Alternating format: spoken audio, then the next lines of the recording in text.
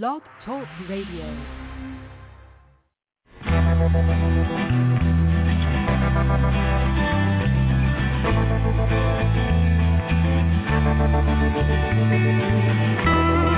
Stroll through the pictures,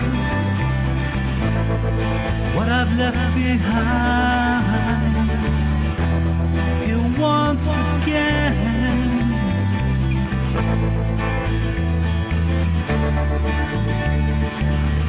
I'm locked up in memories, they all intertwine. The memories in my mind. I know tomorrow, 'cause that dawn will come. You will never know just what you have done.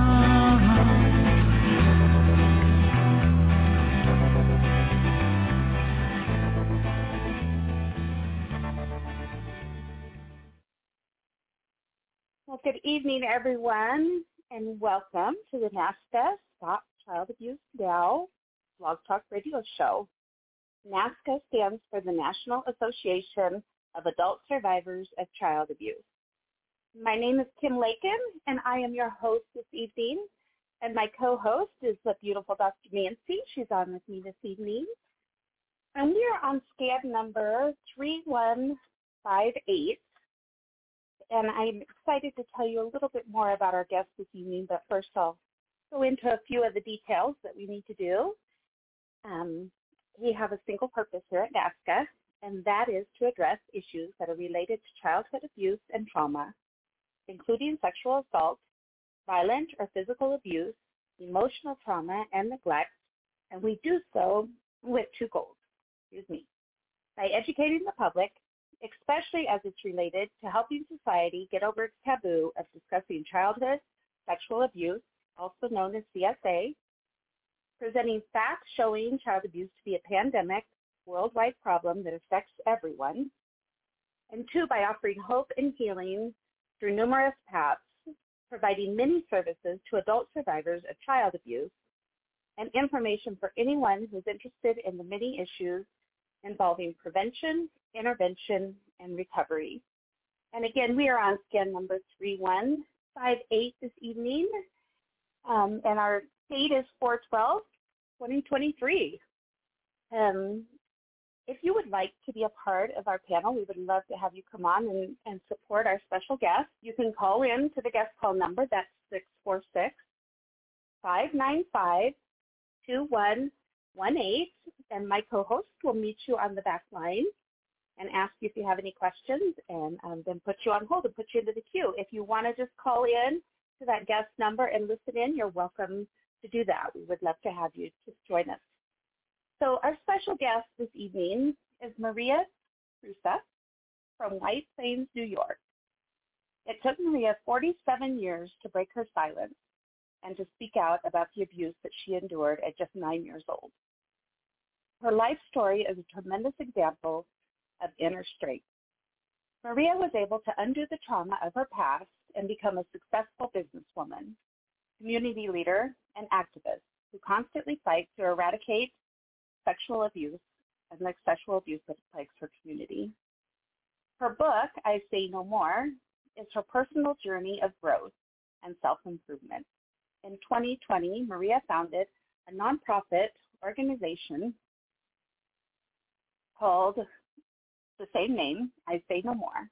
It focuses on raising awareness of the prevalence of sexual violence in Latino communities, especially among children, while helping sexual violence survivors break the cycle of abuse. They provide mental health and trauma-informed services for survivors and their families. The work, Maria explains, chronicles her early years growing up in the Dominican Republic, where she experienced traumatic sexual assault at the age of just 9 by a family friend of her father. This experience nearly cost her life. When she moved to the United States, she struggled to find organizations that would provide culturally appropriate services to begin addressing and healing from this abuse. She goes on, I traveled the globe providing presentation workshops. She focused on raising awareness and ending the silent epidemic of sexual violence happening in Latino communities and implements trauma-informed systems in workplaces.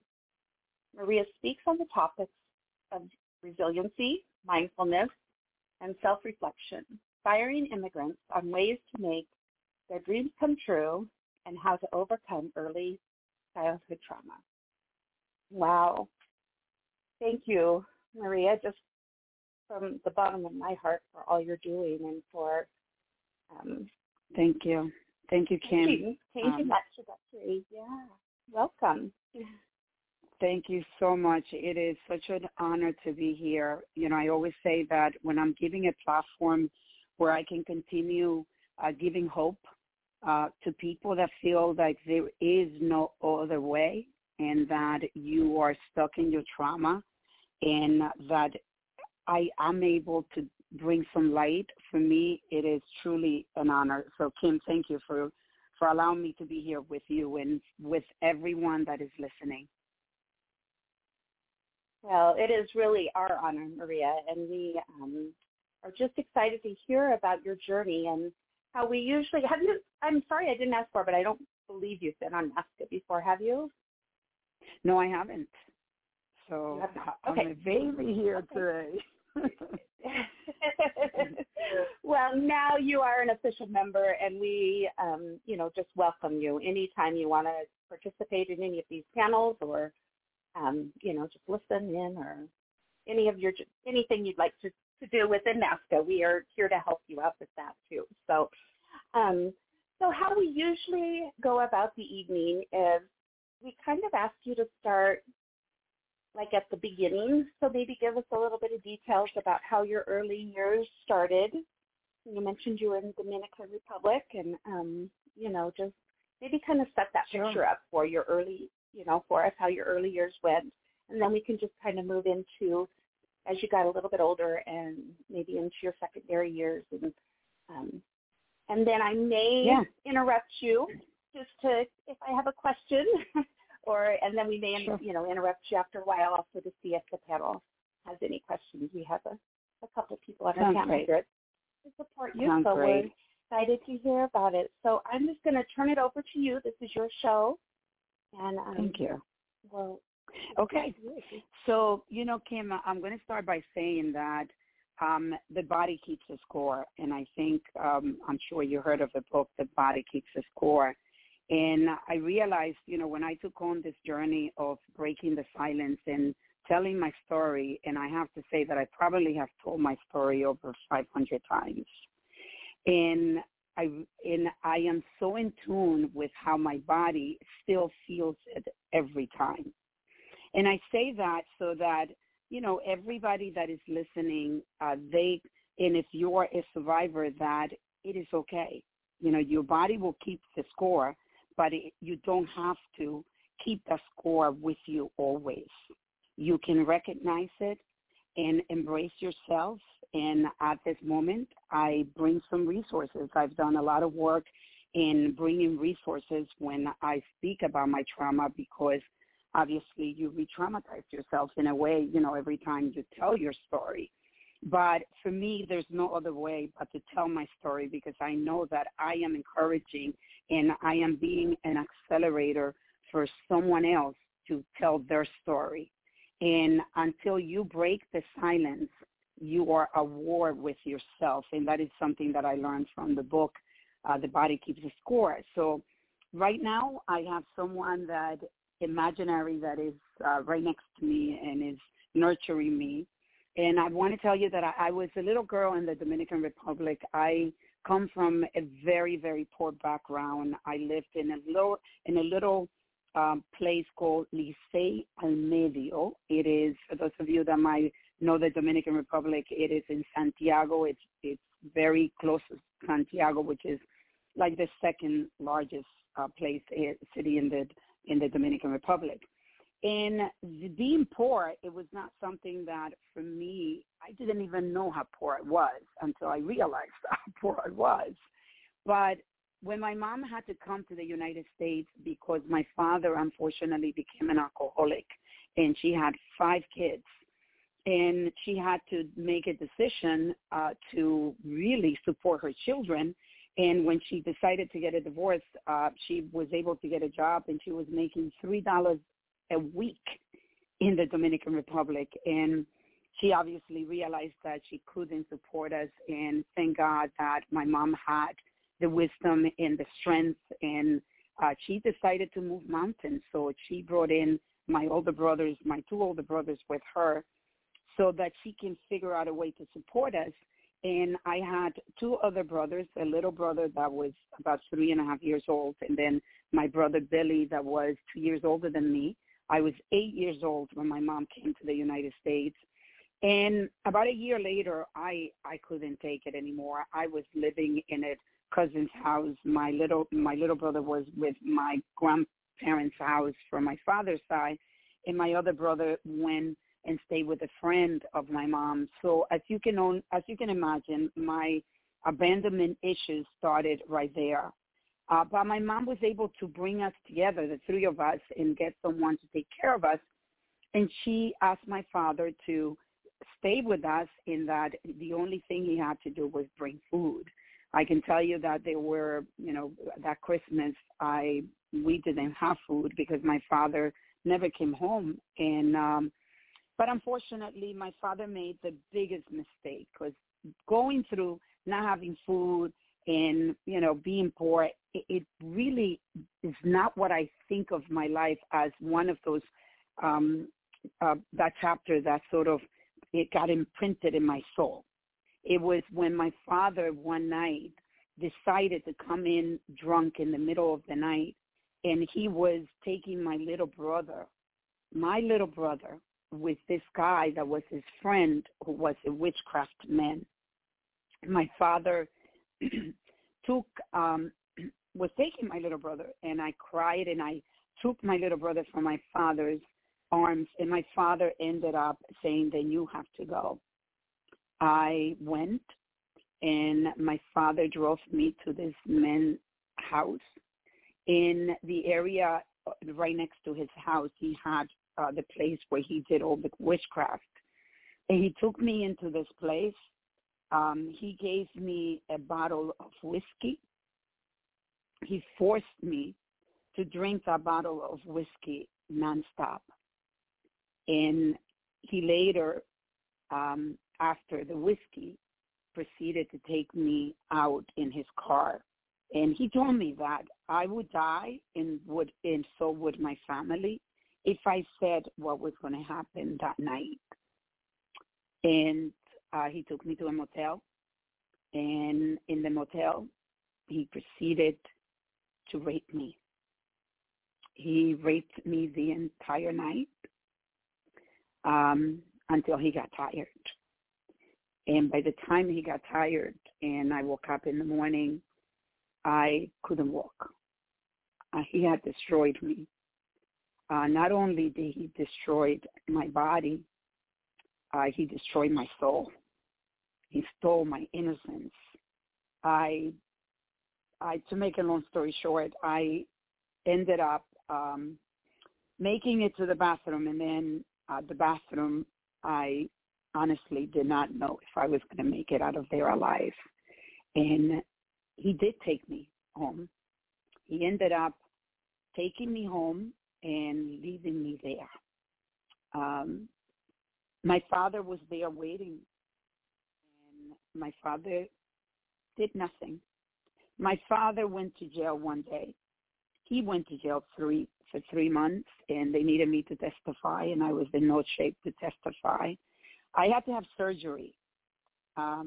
My right ovary got twisted in my fallopian tubes, and they thought I was going to lose my ovary because me so brutally that he destroyed my insides. I can tell you that led into chapter in my life, actually many chapters.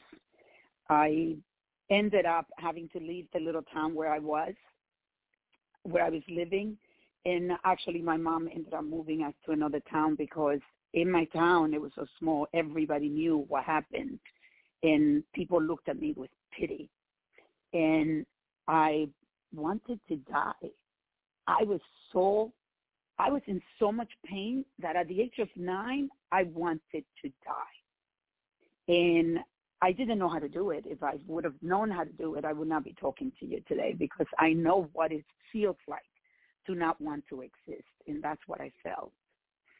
And then later on, my mom was able to bring us back to the United States. And I'm going to stop there. I don't know if you have any questions. I'll take a little breather. Yeah, go ahead, Maria.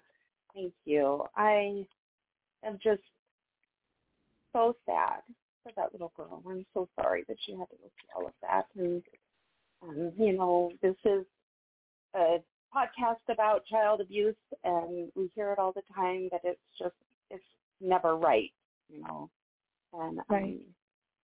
It's horrific. It's horrific. All the things you went through. Yeah.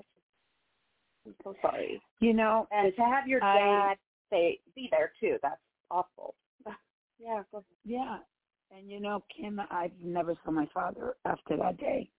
So I lost a father, and I lost my innocence, and I lost my soul for a long time. And I remember, coming to the United States, and I talk about it in my book. I say that when the doors of JFK opened up, I was blown away. First of all, I've never seen doors actually open automatically. So I was like, wow, this is big. Like, I'm going to be something big here, and I'm going to leave my life behind. And I thought I was going to close that chapter, and then everything was going to be okay. But that doesn't happen. You have to go through a process. And I ended up getting married at the age of 17 to an abusive husband. He was Dominican too, and he ended up being the father of my 2 boys that he gave me the biggest gift of all, because I adore my children. But when I realized how broken I was for the first time is when my son, Franco, who's 38 years old, was born. I connected to this child. I wanted this pregnancy. I thought, I wanted this pregnancy, but when I was for sure that it was a girl. When I had a boy, immediately I disconnected from this kid. It was instant. I couldn't even clean my son comfortably. And he felt that, my son felt that the distance, he felt the disconnection that I had, because he became a very difficult child.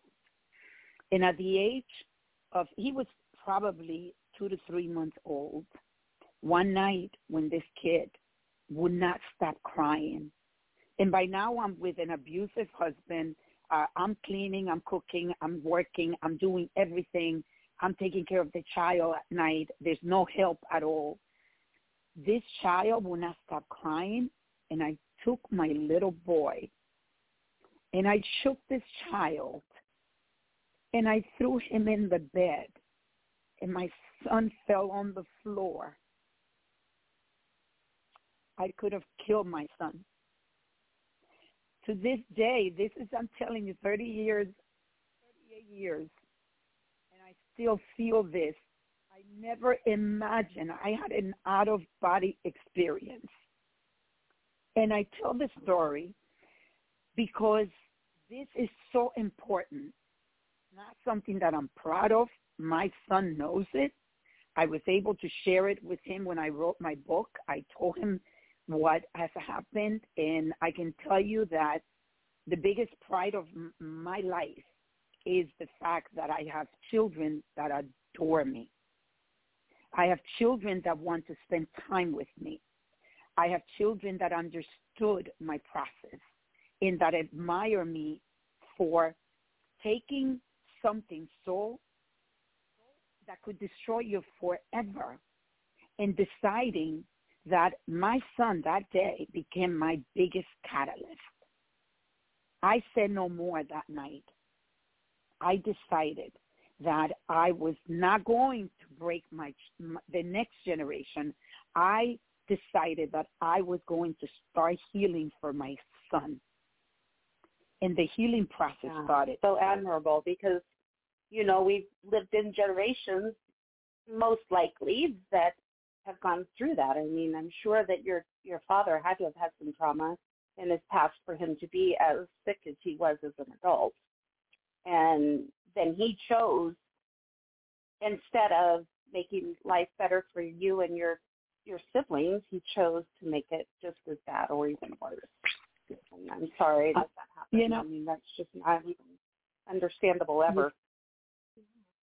Yeah, Kim, I can tell you that, you know what, I look back and I feel for my father. And I want to tell you that that's another accelerator that happened after. My father was dying, and my son was probably a year old. And my father was dying from a brain tumor, and he couldn't speak, so he would write. And when he was dying, in his dying bed, he wrote to his brother, "Could you please call Jackie," they call me, "and ask her for my forgiveness, to please forgive me." And Kim, the biggest gift my father gave me, he actually, in my book, I dedicated a book to him as well. Did that because I realized that, and this is important for anybody that is listening, because forgiveness, we have heard it before. Let me tell you, you want to open the soul, you want to open the doors to your heart, forgive. And when you're forgiving, I realized that I was forgiving for me. Then later, I didn't know. When I told my uncle, and it wasn't like it was an instant reaction. It was like, God, help me. Like, what do I do? How do I forgive this man when I hated him with passion? I don't want to forgive him. And I pray, God, I got from God first to let it go. I told my uncle, I said, please tell him that he can go in peace. I forgive him. And a few minutes later, my uncle called me back.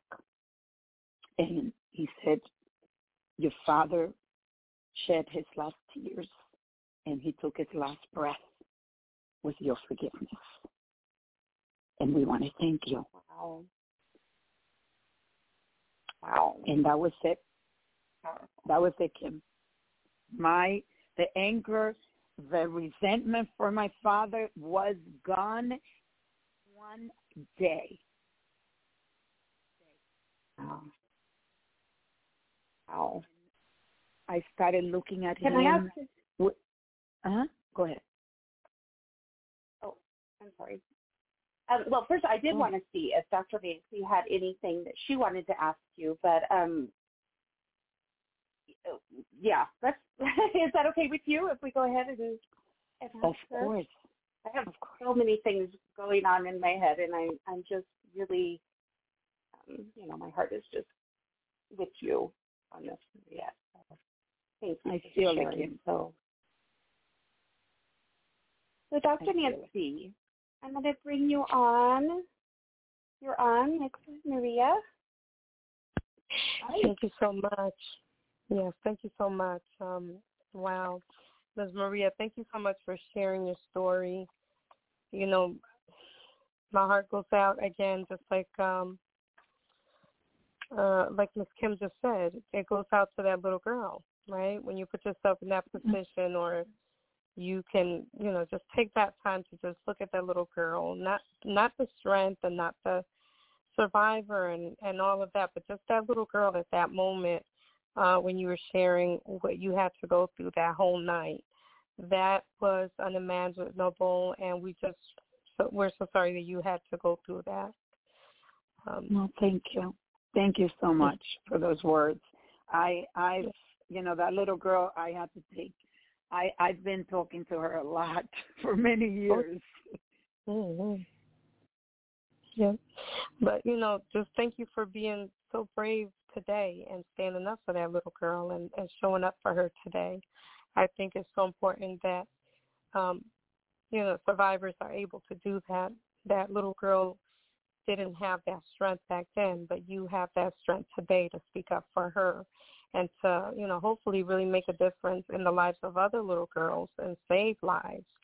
And that's really one of the main purposes of why we as advocates come together and share. So again, thank you for that. I just want to again thank you again for your bravery. And I know you were talking about forgiveness. That's really an important part of recovery. And and like they always say, forgiveness is not for you, for them. Forgiveness is really for you to free yourself, for you to start walking in your healing and your recovery and just freedom, in your freedom, freeing yourself from that horrible experience. So you shared that you forgave your father. Is that what you're saying? I did. I forgave him, and like I said, I even dedicated. It's a dedication in my book because I realized that he gave me the biggest gift. I can tell you that to this day, I don't hate anyone. I don't resent anyone. I've made peace, and I actually, Oprah Winfrey wrote a book that I think it was her last book.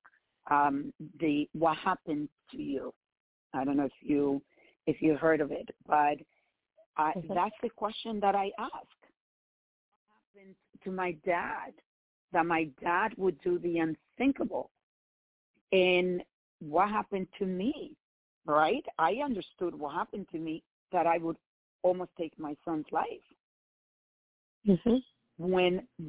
So whenever anybody does something to me, I am curious as to what happened to this person, because in my mind, we are born good.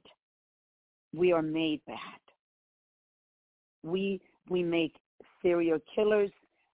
We make people do the unthinkable, because when we are born, I just had a grandchild, my third one, 2 weeks ago. And I was able to see this baby in the first few hours of this baby's life. And I'm looking at this beautiful, perfectly just pure soul that has come into this world. And I'm looking at this child, and I said, wow, how lucky this child is, because the chances for this child, when I have my son who is totally in love, who wanted this baby so much. They had a miscarriage. They had 2 miscarriages, and they had this baby, and this baby is being born in a fountain of love. That child has an amazing chance of having an easier life. I'm not saying that life has struggles. We all have struggles, right? But when you come into a world that from the moment you're born, you're being neglected and abused and abandoned, your programming, there's a problem with the programming, right? From the beginning. So the programming that is given to us as children, I'm very big into books, and I will recommend also the book by Joseph Murphy, The Power of the Subconscious Mind. And Joseph Murphy says that 95% of the decisions you make and the actions you take are made with your subconscious. 5% is with your conscious. When I learned that, I'm like, this is scary, but it's also empowering, because it doesn't mean that you have to stay with the programming. And I'm living proof that you can reprogram yourself. And that's what I've done. I started to reprogramming myself I had an accelerator that was my son. Then the next accelerator was my father. And then I started doing daily deposits, putting in every day an effort that is going to bring me to some healing. So healing became what my purpose was. Healing was for me at the epitome of my life, because I said, if I don't heal, I am programming my son. And I was not going to do that to the next generation. I was going to break every barrier for my children. And I can tell you that it is important to understand that, because that way, if you can forgive, because people do things that are unthinkable because they have been through unthinkable things. And it's not an excuse, it's an explanation. And to be able to say, I understand, feel what you feel, but I am not going to be stuck in the trauma and in the victim mode anymore. You give years to victimization. I decided I was not a victim anymore. So I became a creator. And I started accelerating the process of being a creator. And I'm not telling you that it's easy to do. Obviously, we all know it. And I'm sure many of the listeners would understand that. And they would say, but it's so hard. I've heard that so many times. It is so hard. Guess what? Every day you choose to continue in seeing it as it is so hard, or deciding to put daily deposits in your life. Reading a book that is you're going to learn a piece, something that's going to give you a little bit of exercising, meditating, learning new things. I am obsessed with learning. Like every morning, I need to learn at least for 15 minutes. And I'm also very curious. Like I became so curious about what I felt. I kept asking questions. What is my body feeling? What am I, sorry, my son was actually calling. What am I feeling? How is my ego getting, in the way? What is the ego playing and a part of? And then what do I want? And I started concentrating on what do I want. I want to heal. I want a better place for my children. I want to be a better mother. I want to reparent myself. I don't want to be the cold mom that my mother was. My mom was, when you read my book, as I would advise all of you, I give you, and this is not just to sell my book, because my book, all the proceeds go to my movement, which I'll talk about, but it is because in it, I shared my entire journey, but I didn't share just my story, giving you all the tools. I have toolboxes. I have so many of them, and the beauty of it is that I've taught, my children have their own toolboxes that they utilize, and that's what it's about, is how many tools are you going to use to heal your soul? That's important. And Kim, I could talk forever, so I want to stop. If you have any questions, you let me know, or I can continue. Yeah, Dr. Nancy, did you have anything else that you wanted to say or ask? I'm actually enjoying hearing her share her testimony. I'm curious to hear some of these tools that she has used and that she would recommend for some of our listeners. I know we have Mr. Phil on the line. I don't know if you wanted to bring him in. Nope. Yeah, I was going to see if he wanted to say anything. Okay. Thank you. All right, Mr. Phil, if you have a question or a comment, please join us. Was that an easy task to forgive your father? It doesn't sound like it would have been that easy. So I couldn't hear it well, so maybe you can repeat the question. Was it a hard task to forgive your father? It really was. I think in a way because my father was dying, that it made it a little bit, I would say a little bit easier. I had not thought of forgiving my father until that moment. And when I got the call, I really had to pray. I did not think that I was capable of doing that. And I reached deep into my soul and I prayed and I felt that I could really tell him that I would forgive him, because I had to mean it at that time. I knew that he was dying. So I think that helped me, but I do have to say, forgiving is not easy the first time. But once you forgive, then you can utilize this. That's a tool, right? We're going to talk about different tools. So a tool, one of the biggest, I feel, is forgiveness. Because once you realize, and for me, like I said, I realized that, wow, it was like there was this huge 100-pound blanket that I carried with me that made me exhausted. That's how I felt, exhausted, of the anger, the questioning. Why did he do this? What was the deal that he made with this brujo, the witchcraft man? Why? I couldn't understand. But you know what? When he died and he asked me to forgive him, I knew that I was the last thought in his mind. I was the last thing that he took with him. I was it. And that gave me comfort. And I then felt for my father.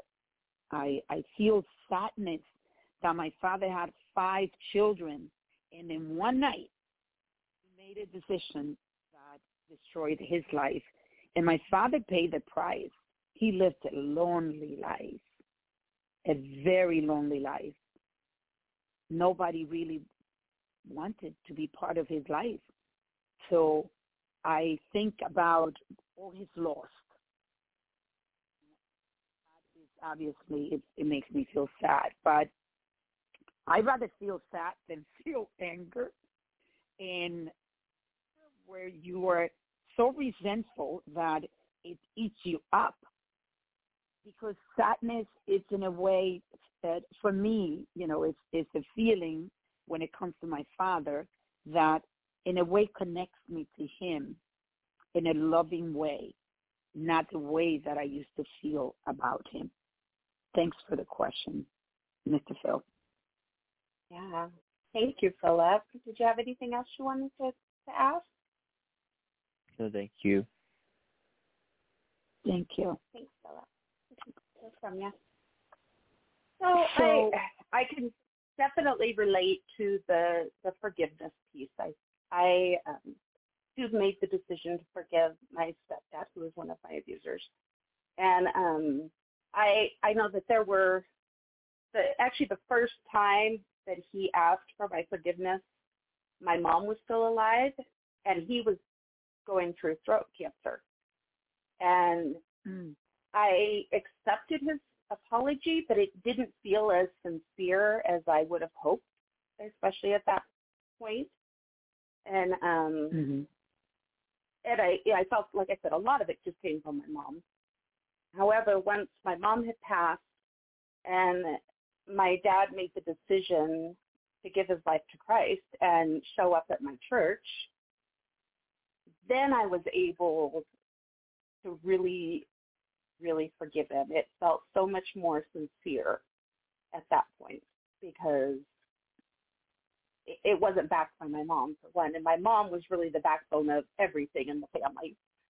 She was very, you remind me a lot of her, just your small stature and dark hair and dark short hair.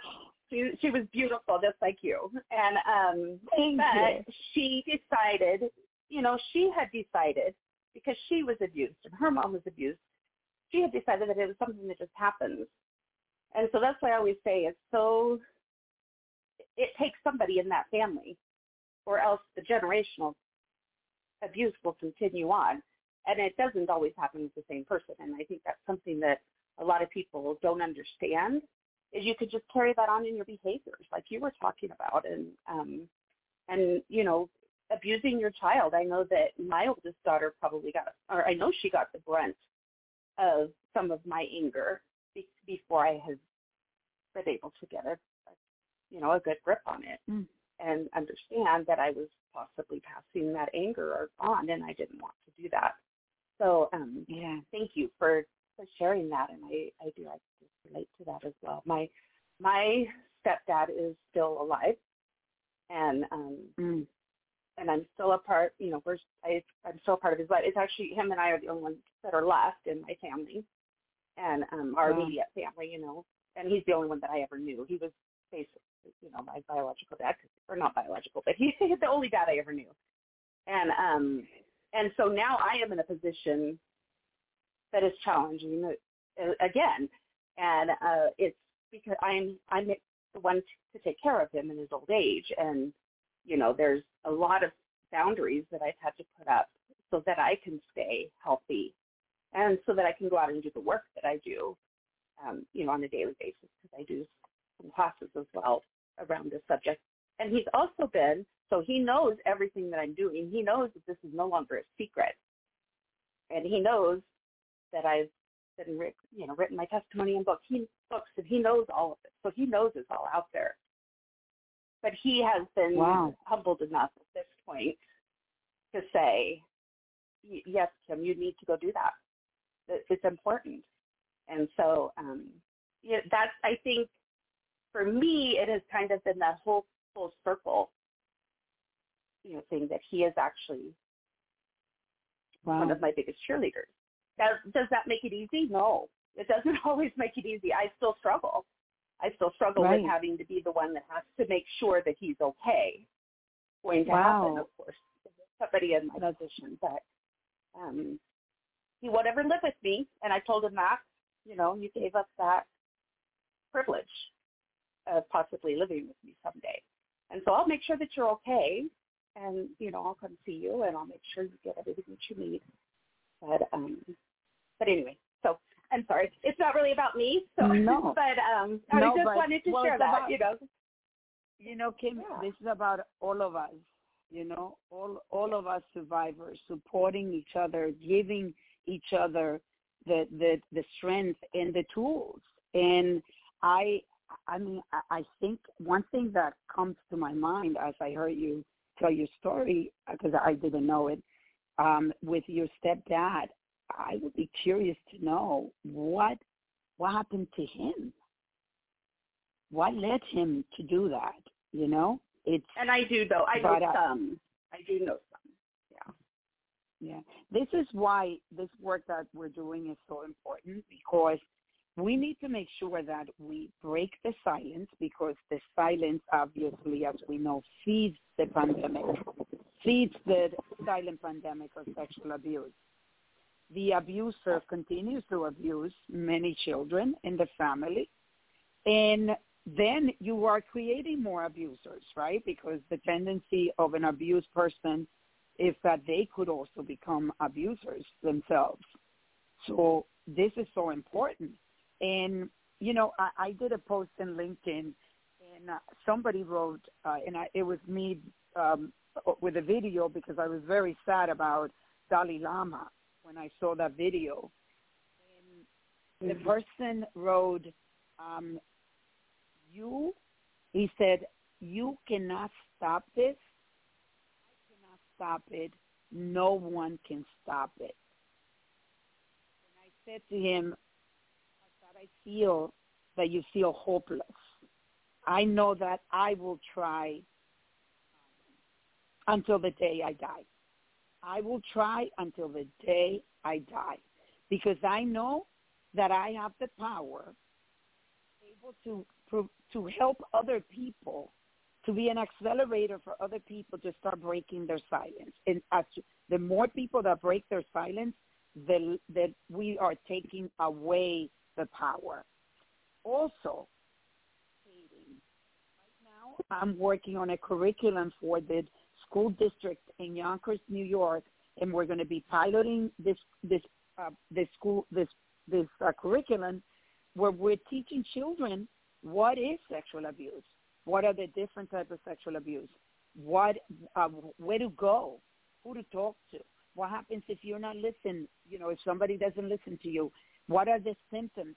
Education is prevention, and we also need to be able to change social norms. The norms like what I saw in the video of, I don't know if you saw the video of Dalai Lama, where he's kissing this boy. And I believe that social norms need to be spoken about, and we need to start changing them. I know in my culture, I talk about the fact that we force our children to kiss adults just because they're adults. Mm-hmm. Out of respect, you have to kiss them, hug them.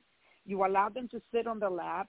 There is so many, the secrecy, everything. You don't listen to the children because the children don't have a voice.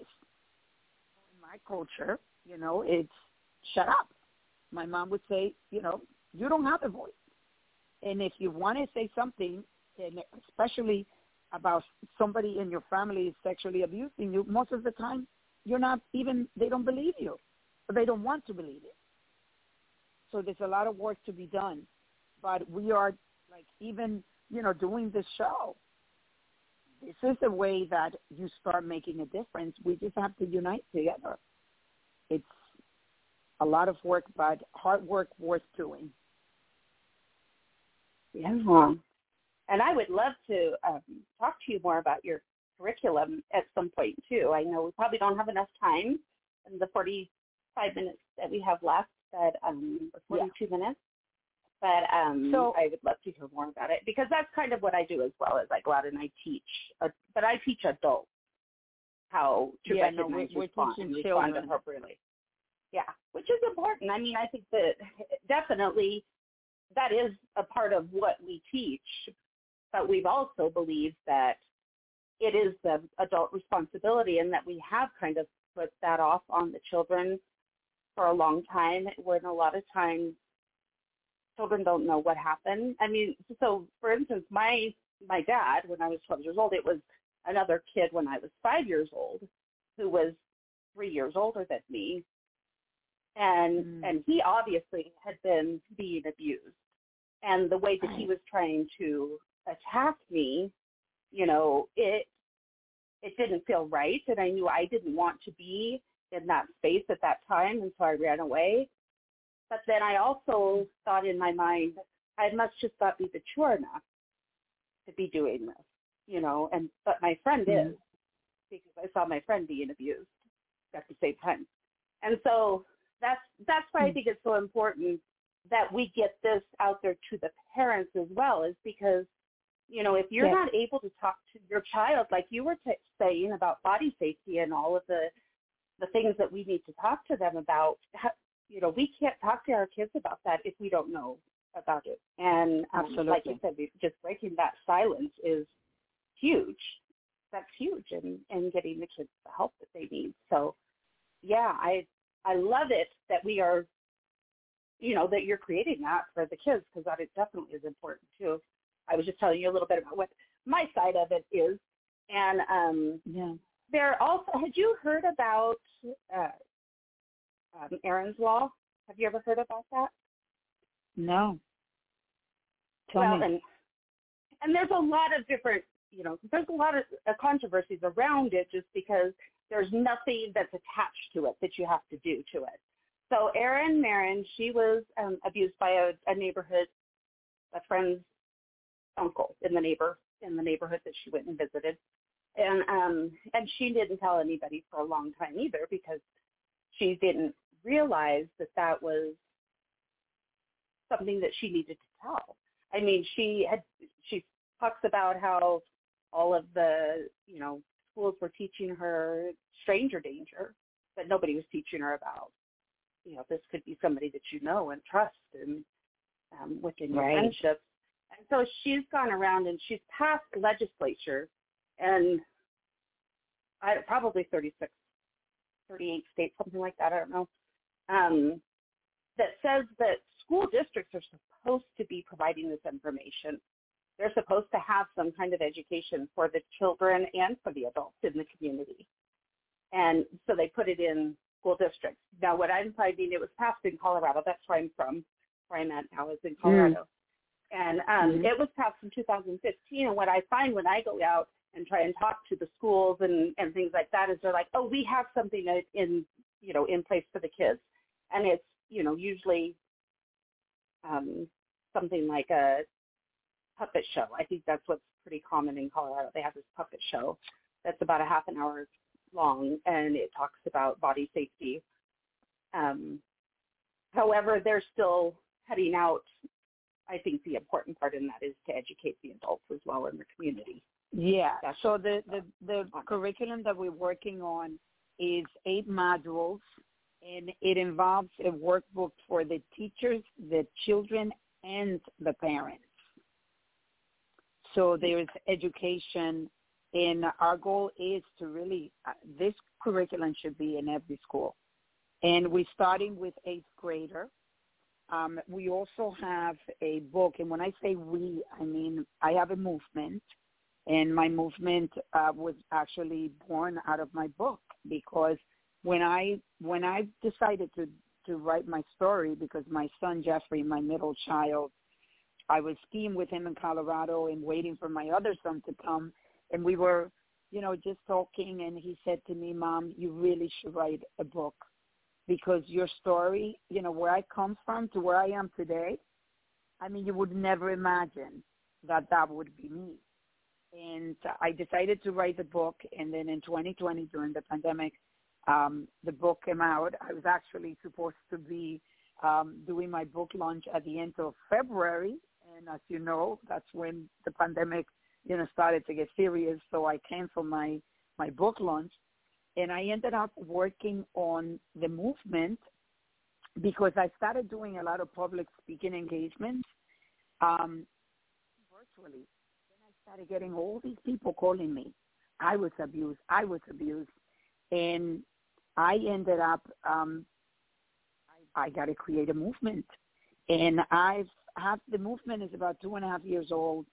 I can tell you, for me, there's so much urgency, and I've invested $1 million of my money in this movement. And when I say that, it's because I want people to see how serious I take this. I know that I am going to make sure before I die that I will make a huge dent on the silent pandemic of sexual abuse. So I have a talk show, Digo No Más, on YouTube, where this is part of the Break the Silence campaign. And we have 30 interviews that I've done myself. I have a full-blown studio that I decided to put together, and I have a production team. And we have over 300,000 views in these shows in YouTube. And what we find is that people are watching the entire episodes that are 30 minutes long. And you can see the need for this work. Most of the people that I've interviewed, and by the way, 30% of the interview are men that have come and shared their story for the first time. So when I decided to do this movement, I started with a Break the Silence campaign. And then the next mission, the part of the mission is education. So my niece happens to be a doctor that specializes in trauma of children and adolescents. And we already have a book that we finished that is for children that are 10 to 14, where we are teaching them about sexual abuse in a very unique way. They are like QR codes where the kids can go, and my niece does these grounding exercises. It's an amazing book that is coming out. We were in conversations with HarperCollins, and Our goal is to get to Penguin and decide if we're going to self-publish or not. But we are in the process of writing. We have 7 books that we want to write. Sexual abuse from the beginning of life until the person is 18 years old. So I have taken all of this experience, and this is one of the messages that I want to, give people that are listening. Look, you have a choice. You have a choice of staying your victim mode. When you stay in victim mode, your heart is closed and you don't see light and you're not able to create. And life is hard and you don't see a way out. But when you decide that you are not going to be a victim anymore, and you can decide that tonight, I can tell you that I know that it's hard, but you can decide that as you wake up every day, you are going to become a creator, and you realize that tremendous force of energy that is holding you back, that is pure negative energy. You can switch it. You can flip it into creation and be able to make a difference in your life, your family's life, and the rest of the world. And little by little, you open your heart and you start loving yourself. One thing I know, and Kim, and I'm blocking the doctor's name that is with you, Kim. What's her name? Nancy. Nancy. Yeah. Yeah. As when you get stuck in then life, people, I say the sad thing is that so many people actually leave this world and they have been stuck in victim mode for their entire life. And that's what I want. I want to be an inspiration to people. Look, you heard my story. You want to know more about how much damage this did to me? But I decided at some point that I was going to start healing immediately. I'm still healing. I'm still looking at ways that, my past is affecting my future, my present. And this is something that, I still go to therapy. I actually decided to go to therapy when I started my movement because I'm hearing all these stories and I'm feeling it in my body and my soul. And I decided I need to protect my soul. If I'm going to do something as big as what I'm planning to do, I need to protect my soul. So I decided to go back to therapy. And I'm learning. Still, at the age of 58, I'm still learning how my past is still affecting my present. But I do it now in a curious way. Curiosity takes away judgment because we judge ourselves so poorly. We are our biggest enemy when we come from a trauma because you learn at a very young age that you are worthless and you're abandoned and you're abused by the people that are supposed to protect you. So to be able to change that and start loving yourself is a process, but it's a process that is worth deciding that you're going to start. And when you start, you just have to keep in mind that right in front of you is healing. And that as you heal, your energy, because I say to myself, look, I've gone through so much in my life that I have become someone that doesn't fear much. Because to me, I could never be as poor as I was. Go back, because I was really poor. And to me, the abuse that I experienced, I haven't, in the years of my life after that, I have not experienced anything as detrimental as that was for me. So I built a strength from it. It's a strength that you sort of, if you empower it, it can lead you to create an amazing life. But it's a strength that if you're not careful of it, it could continue to hurt you. I know that, the abuse that I received from my ex-husbands, 2 of them, I know that I was so strong that I could take it. I would be beat up and I would get up. I beat up and get up because I became immune to pain.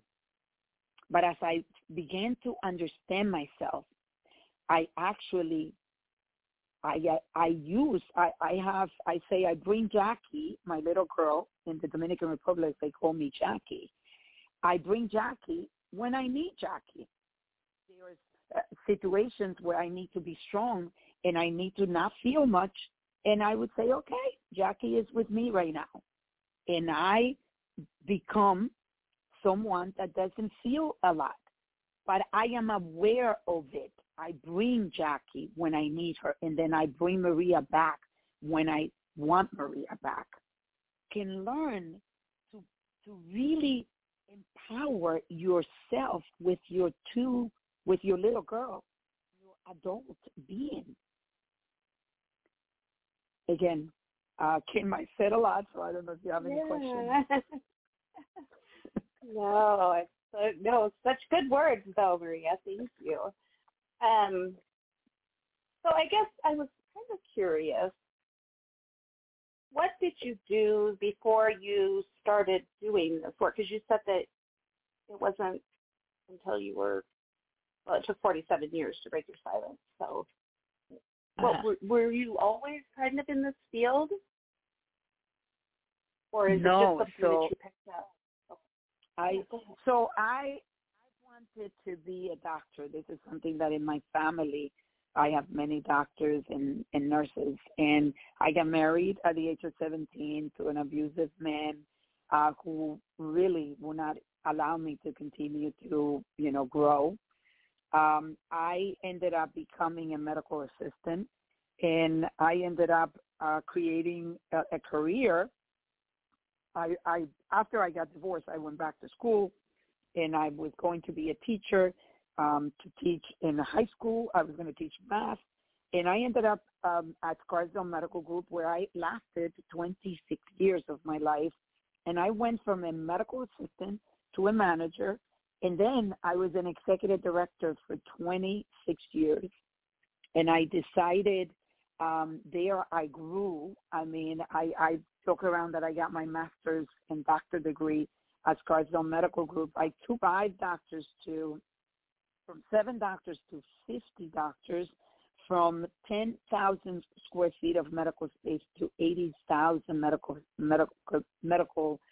square feet of medical space in 3 sites. And, I took the practice from a few million to many millions. And I ended up having an amazing career there.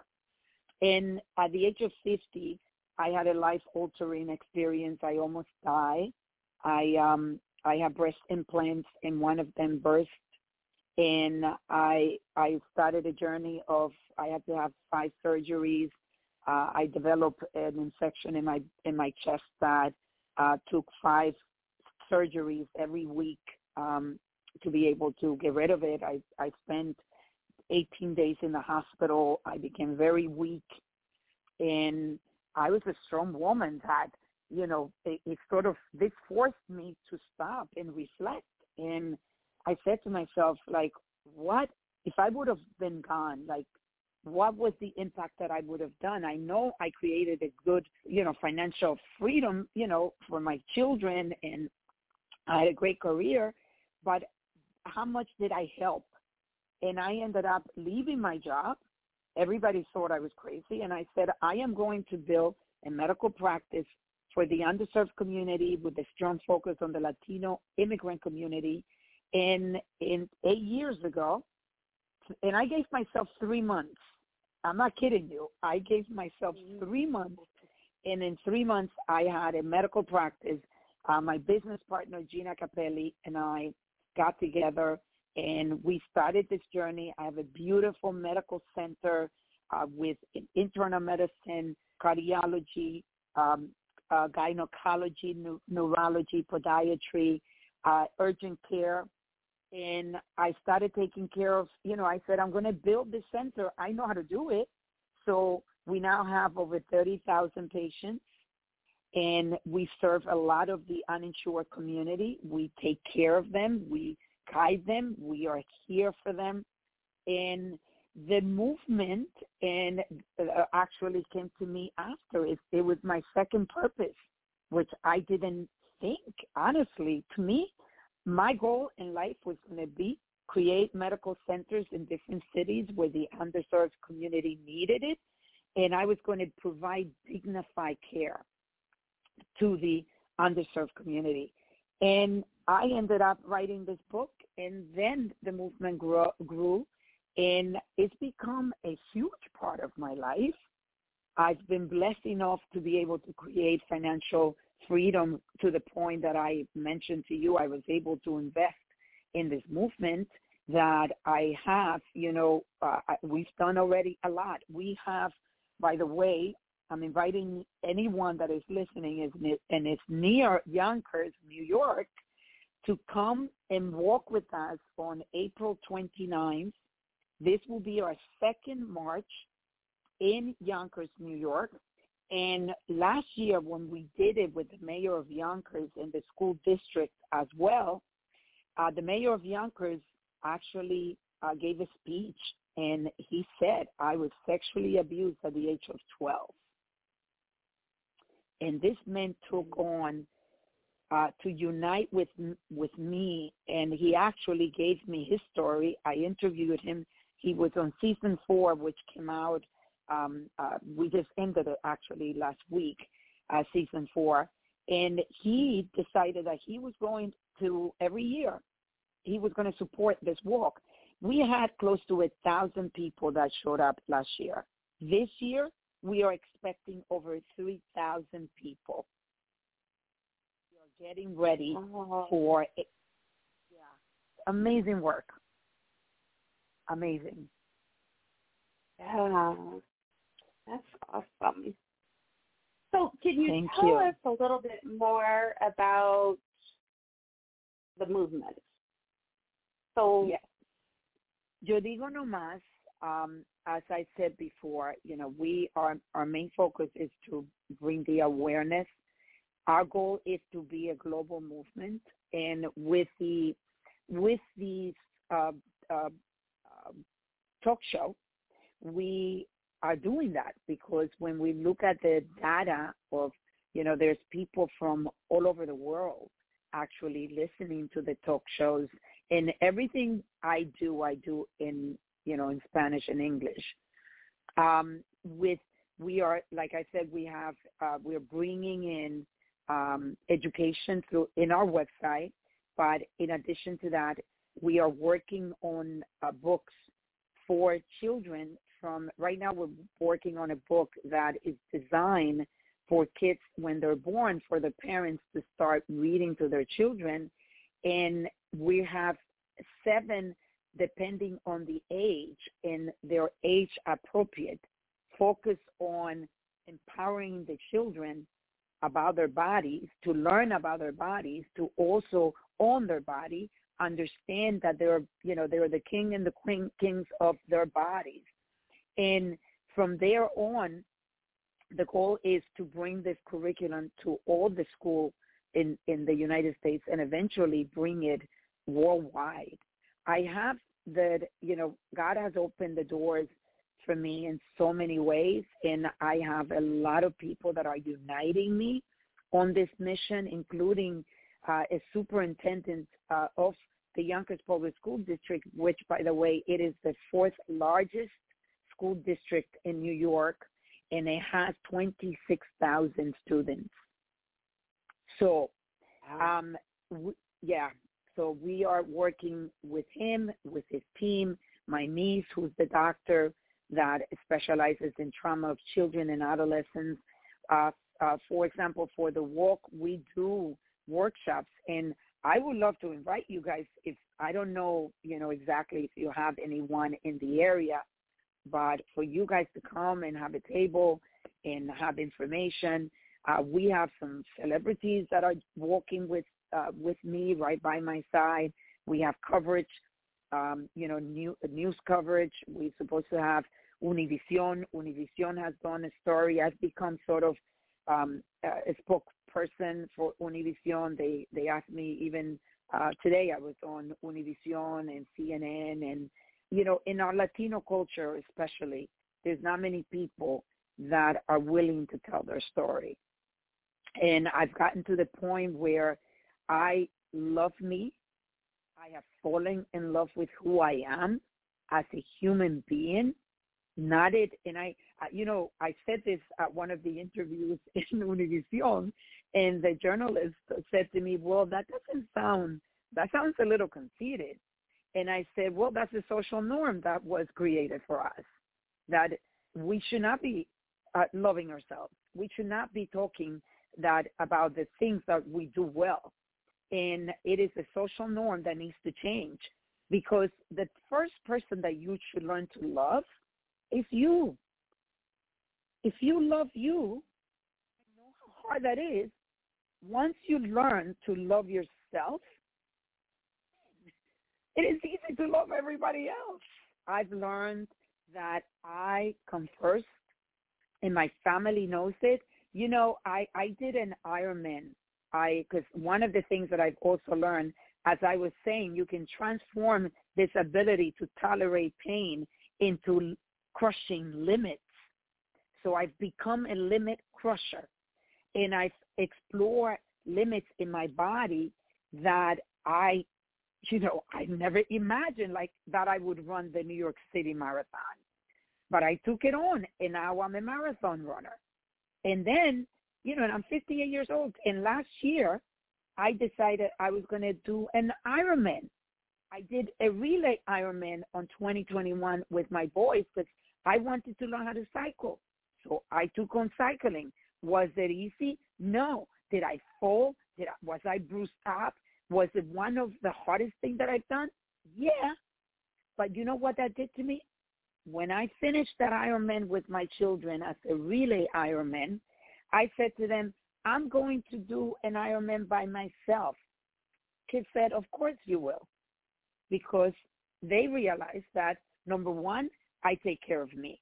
Number two, I will do anything that I'm afraid of, because what limits us, that's fear.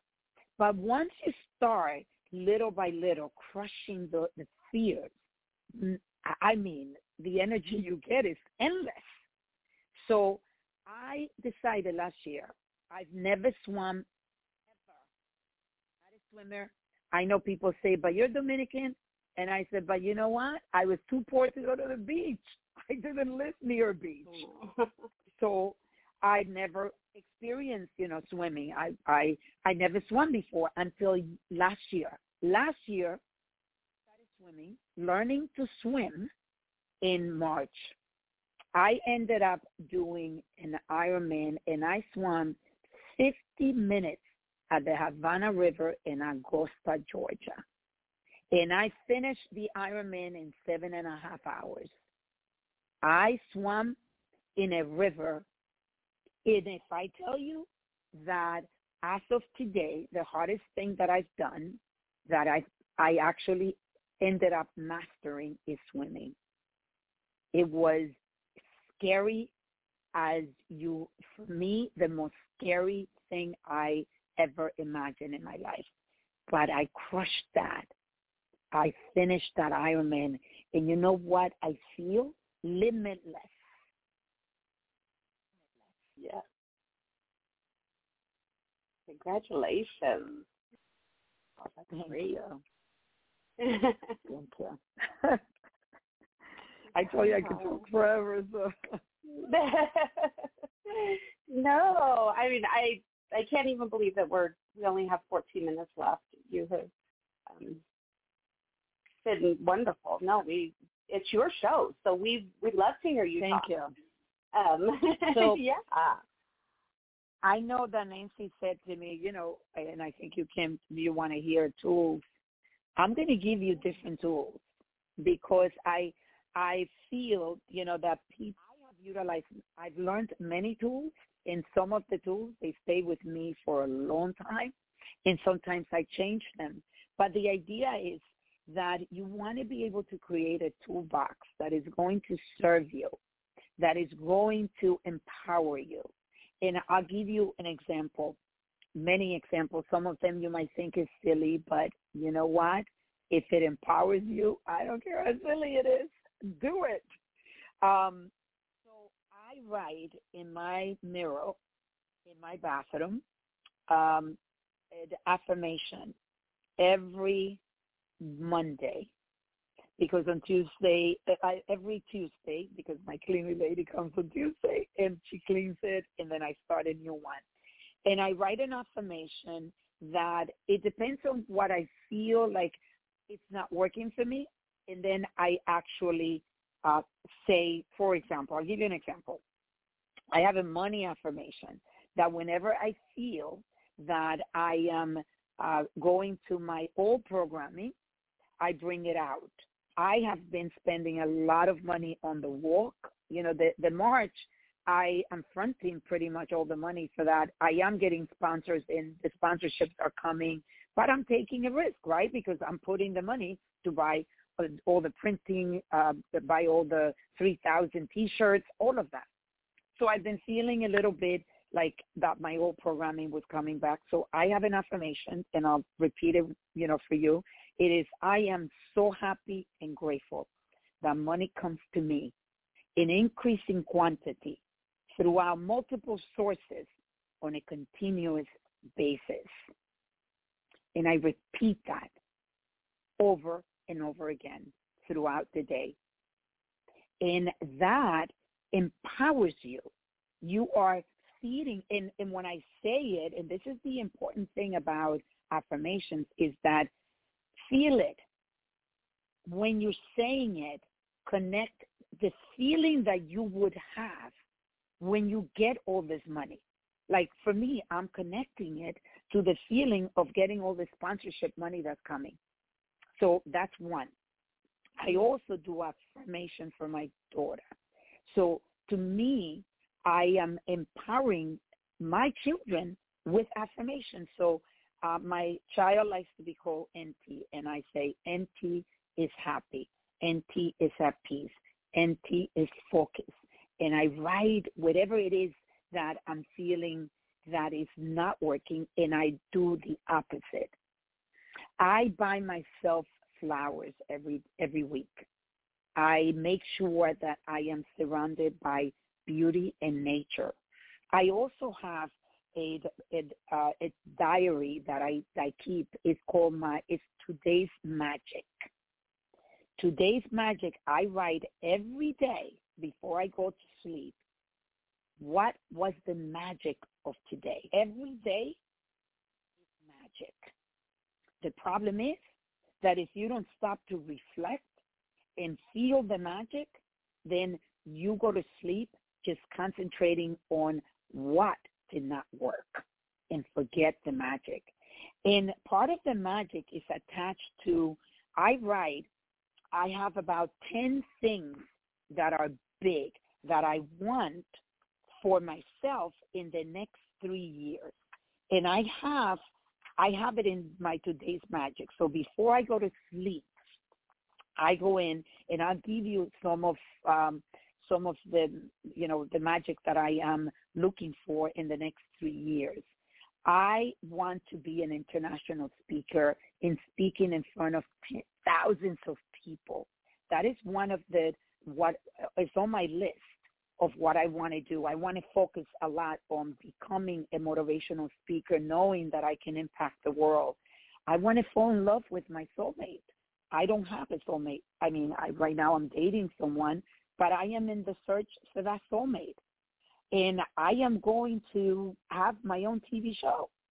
This is part of my, the plan that I have. And I can keep going. I'm going to do a full Ironman at the age of 60, which is next year. I'm already planning. Digo No Más movement has become a worldwide movement.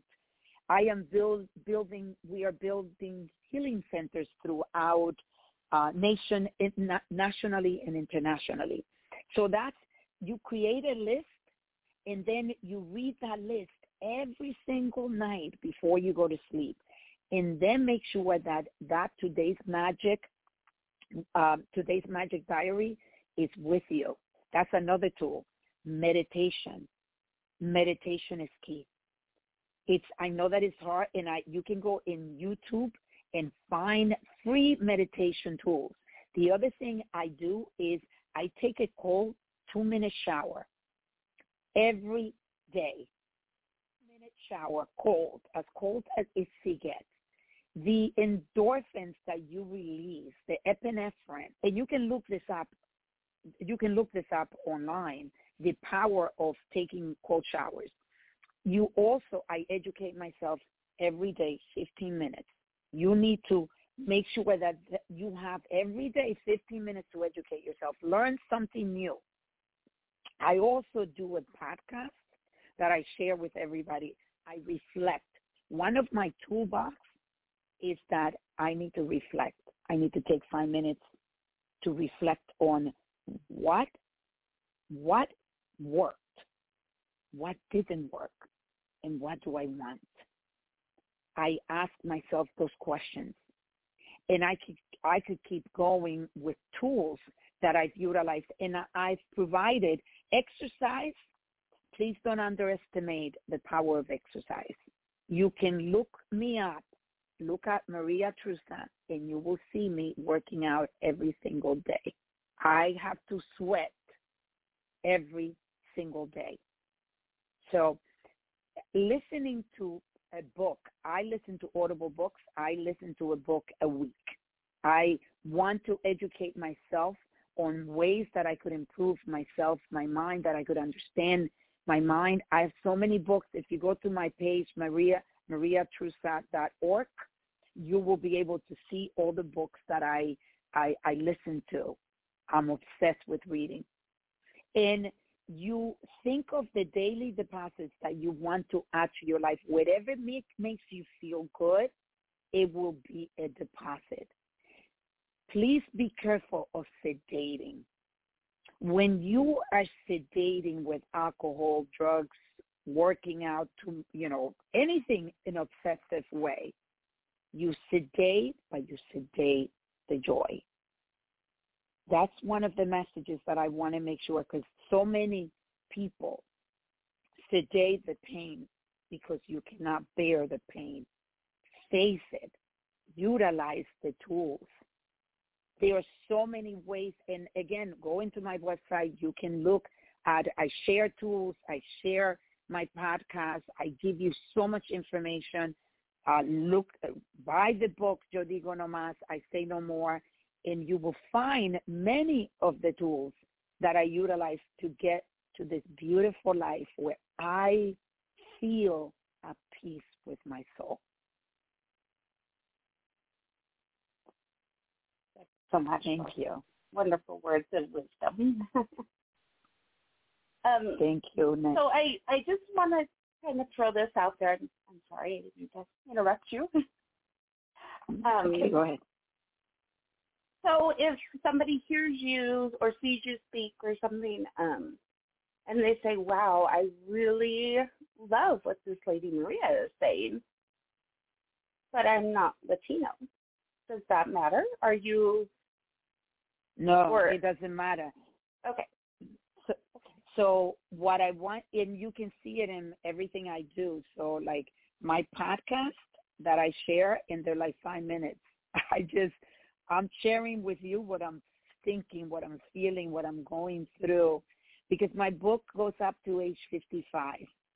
And the rest of the years, I've been sharing it in these reflections that I do. And everything I do bilingual. I have, my website is in English. My podcasts are in English. I mean, believe it or not, I educated myself in the Spanish language because I worked with the Jewish community for 26 years, so my Spanish suffered, and I hired a speech coach for 2 years to be able to speak Spanish in a professional, fluent way. And so what I'm saying is I had to learn to be more culturally sensitive myself. So everything I do is bilingual. Good. Well, and we do need so much more of that. We really need that. I know that yes. in the work that I do, the curriculum that I teach, we're always looking for bilingual people because it's a need. Like you said, it's needed. That's why I'm concentrating so much with the Latino community as well. Like right now I'm working on a workshop that is called Your Personality Creates Your Reality. How do we change our personality to create a new reality? And at the beginning I was studying it in English, and then I said, you know what? No, I'm going to do this in Spanish because this is so needed. In the resources are not out there as much for the Latino community. And I know just from some of the work that I've done, I'm not an expert on it by any means, but I know that I've heard that a lot of Latino and Hispanic families will live in clusters. A lot of them live together, generations. Yeah. Will live together. Is that kind of what you find too, even today? What was the beginning of the question? I just say a lot of it, from what I've seen and heard, a lot of Latinos and Hispanic families will live together in a cluster. So different generations are all living together. Is that still, you think, pretty common today? It's pretty common. More so still. More so than us white people. We want to get rid of our ancestors, but I can tell you I took care of my mom, my mom was my queen, and my mom, I would have never, we don't put people in a nursing home. This is I took care of my mom. She was bedridden for 2 years in the Dominican Republic, and I traveled there once a month to make sure that and I would stay and had 24-hour care, and my brothers and I took turns. I have 4 brothers, so we took turns every weekend going to visit her because we value our elderly to a very high level. It's something that I love about our culture. Should. Absolutely. Yeah. And we should. So have you ever talked with your siblings at all? Do you know that for a fact they had never been traumatized in that way?